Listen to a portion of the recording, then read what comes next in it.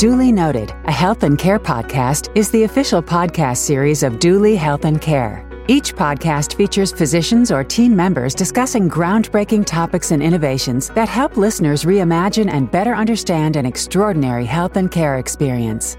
Welcome to another episode of Duly Noted, the official podcast of Duly Health and Care. I'm Cheryl Martin. According to a recent study by the American Cancer Society, colorectal cancer in people under age 50 is up by about 50% since the mid-90s.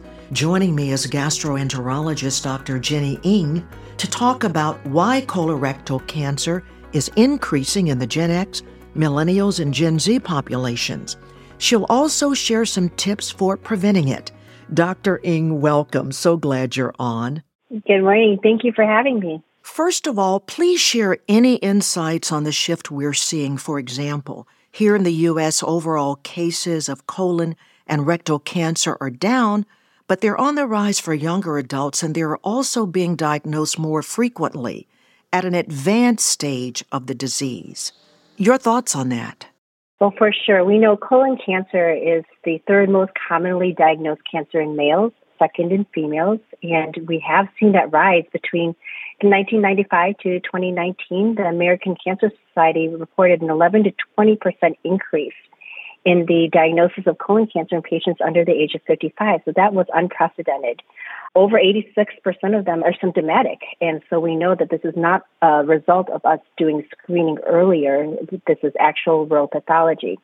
In terms of why, the reasons are likely multifactorial. We know that there are genetic influences, definitely some contribution from changes in the environment and lifestyle measures, and a lot of that is being studied right now. So is there a way to determine if you're at a higher risk for colorectal cancer?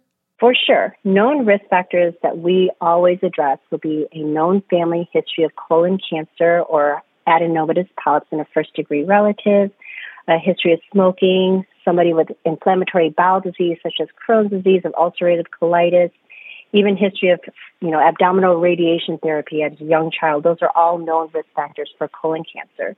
But then in the United States, up to 35% of these young adult cancers are also associated with some sort of genetic syndrome, like hereditary colorectal cancer syndrome, Lynch syndrome, familial adenomatous polyposis. Those are all different ones that are caused by genetic mutations in certain genes or mismatched repair genes and lead to an increased risk of cancer, not only in colon, but also endometrial, ovarian, stomach, and whole other plethora of cancers. So when we have a patient who comes in and is diagnosed at a young age, we also recommend genetic testing. I know you mentioned genetics as a key factor, so what steps can a person take to lower the risk for colorectal cancer? Well, the first thing that comes to mind is live as healthy a lifestyle as you can. And second is to really tell your doctor when you develop symptoms, such as blood in your stool, changes in your bowel habits, unexplained weight loss, new onset of abdominal pain, or even new diagnosis of anemia. I think those are all what I call red flags that prompt your doctor to then look into things a little bit more quickly and a little sooner to make sure that nothing is going on. And the best thing you can do is to get screened. Find a way to be able to be evaluated because early detection is key. What about this younger population when I still believe that doctors are saying get your first colonoscopy at age 50? Should they go in and get one younger than that? Well, starting in 2018, the American Cancer Society, and in 2021, the U.S. Preventive Service Task Force, including the American College of Gastroenterology, have all lowered the initial screening recommendation down to the age of 45 for all adults of average risk. And talk again about why this is so critical. Again, early detection is key. Colon cancer, the way that I explain it to my patients, is good and bad. It's great because it is a cancer that can be beat. If we catch it in an early stage, it is so easy to get rid of, to treat. But if you wait until you develop some of those symptoms that I mentioned before, sometimes by that time it's too late. And then you're looking at having to undergo chemotherapy, going through surgery. It becomes just so much harder to tackle. So in essence, getting a colonoscopy can actually prevent cancer as well as determine if you have cancer. Yes, a lot of people wonder about that. How can it prevent and determine if you have cancer? And that's the beauty about a colonoscopy. is compared to other screening modalities, it can actually do both. Because the goal of a colonoscopy is to find the cancer in its beginning stages. And colon cancer starts in the form of a little polyp, a small little bump in the colon that grows over time. And during that time, it changes. There's these epithelial changes that change from normal cells to cancer cells. So during that time frame, if we are able to get rid of the polyp, if we're able to go in there and completely remove it, you've basically gotten rid of the cancer and prevented any chance of any cancer developing from that polyp. That is great. Now, would you walk us through the prep and procedure process to help put a potential patient's mind at ease? Sure. I'll go through what I usually go through with my patients then. So the colonoscopy, first and foremost, for all intended purposes for you to know, is a procedure done under sedation. So most patients are relieved once they hear that. But it is a procedure in which I use a small rubber scope. It's about the size of my index finger, and it's got a light and a lens at the very end of it. With that scope, I evaluate the colon, which is just the path that food comes out. That's all that we're looking at. We're not doing surgery. I'm not looking at other organs or anything. The colon is shaped like a question mark. It starts in your right side of your belly, and it moves over across your belly and down into the rectum. That's the area that we're looking at. So what we use is we give you some medicine, help you go to sleep, use the scope to go in through the rectum and get up to the top of the colon. And on our way back, we take a look to see how healthy that colon lumen is. If we see any polyps, we'll get rid of them at the same time. If we see anything suspicious, we can do biopsies. We can evaluate a whole plethora of things. The whole process takes probably 15 to 20 minutes.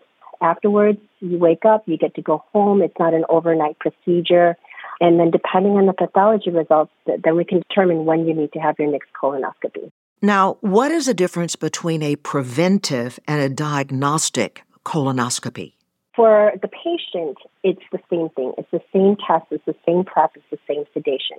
But as a physician, it really is defined by the reason that we're doing the test. So a screening or preventive colonoscopy is one that is done solely because the patient has reached the age required for screening. So it's equivalent to needing a mammogram when you hit a certain age, when you prostate evaluation, things like that. Just because you've hit a certain age and you know that your risk has gone up, you do that test. A diagnostic colonoscopy is a colonoscopy that we do for a patient who has come in for certain symptoms. So the patient comes in for some rectal bleeding or changes in bowel habits, weight loss, abdominal pain, something that we don't know why. Then we're doing a colonoscopy to try to find the reason or to try to find an answer to their symptoms. When you mention changes in bowel habits, give me an example of a change that one should be aware of. So I would think of it this way. When you think of your colon, it's almost like your plumbing system, right? Things are kind of going through and passing through. So think of it like your sink. As things kind of get blocked up, things slow down. You can't get everything through. Sometimes things slow down to a trickle. So symptoms that are typical of colon cancer can be a change in bowel habits, such as somebody all of a sudden not being able to go as often or as frequently or having difficulty going. We think about the stool having difficulty passing, so it could be constipation. And even at higher levels of colon cancer, it changes to diarrhea because it's no longer able to pass the solid stool. Now you're passing just the liquid. So something that's a dramatic change in your bowel habits from your usual norm. Other symptoms could be change in bowel habits, but all of a sudden now you're passing blood, or you're seeing more mucus in your stools, or you're having more cramping every time you go. Those are all things that would concern me. Great. Now, if a patient is hesitant or unsure about getting a colonoscopy, what do you recommend? Well, first and foremost, I would recommend talking to your primary care physician or to your gastroenterologist to make sure that your specific concerns are addressed. And that way you're making a good, informed decision.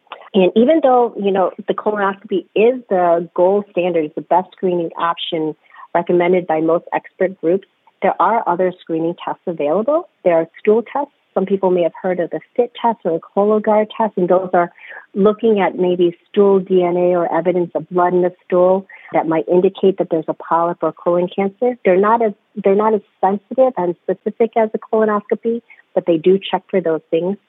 Some of my patients ask for a CT scan, a CT colonoscopy, and it is better than a stool test, but it still requires you to do a bowel prep, which is something that people really don't like doing.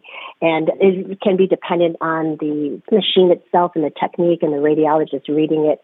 And ultimately, if any of these alternative tests are positive, you're going to need a colonoscopy. But basically, in my mind, the best screening test is one that the patient is willing to follow through with. So if they absolutely are hesitant with doing colonoscopy, I would still recommend that they get checked in another way just to make sure that they are looked at.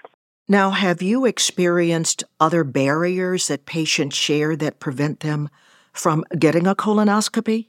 Yes, I think the main barriers that come to mind when I think about my patients would be not really fully understanding the purpose of the test or how it's done, being fearful of the prep, being scared of stories that they hear of risks or things that gone wrong or went poorly for other people. And then there's also barriers including availability to a colonoscopy and, unfortunately, cost. Those are all things that come into mind. And what answers do you provide? In terms of the purpose of the test, I think we talked about why it's important to be evaluated. And I want patients to know that I don't want them to wait until they have symptoms, because sometimes by that time, it's a lot harder to treat. I try to go through with them, like we discussed, the process of the test so they know what to expect when they come in, so that way it's not so scary. Risks, alternatives, and benefits. We talked about alternative testing. We talked about the benefits. And risks, the main ones that I really do try to have my patients understand are three things: the risk of bleeding, perforation, and sedation. The risk of bleeding is actually pretty low. I think it's 1% to 2%. It can sometimes be higher if somebody's on certain medications that increase their risk of bleeding. But I try to have patients understand that the bleeding is almost like when we take a little polyp up, it's almost like a paper cut, small little drop of blood. If there's anything more, we have different modalities through the scope that we can use to stop the bleeding. The risk of a perforation is one people always ask me about. They're scared about a tear that can happen in the side of the colon. And I try to remind them the colon wall, even though it's thin, is really strong. And the risk of perforation usually goes up when there's something there that's inherently compromising the integrity of the colon wall. So regular colonoscopy, for the most part, the risk of perforation is pretty low. It's 1 in 1,000. And for a therapeutic, meaning we're doing something for a reason, and then for a routine screening, it's 1 in 1,400. So pretty low. And then the risk of sedation, like we discussed, the sedation itself is light, conscious, moderate sedation. We're not putting anybody on a ventilator to support their life or anything. Some people even do this procedure without sedation. So it's very light. It's just in twilight. So that way it makes people comfortable. And we always have them on monitors to make sure their breathing and oxygen levels are fine during the test. So I try to address those things so then that way they have a clearer picture of what to expect, and it's not such a scary, unknown procedure that they're heading into. This has been very, very comprehensive. Thank you so much, Dr. Jenny Ng, for sharing not only your time but your expertise on this vital topic, colorectal cancer. Well, thank you for having me. It's a pleasure to be here. If you'd like to learn more, visit dooley.com/colonoscopy. That's dooley.com/colonoscopy. If you found this podcast helpful, please share it on your social channels and check out the full podcast library for other topics of interest to you. This is Duly Noted, a podcast from Duly Health and Care. Thanks for listening.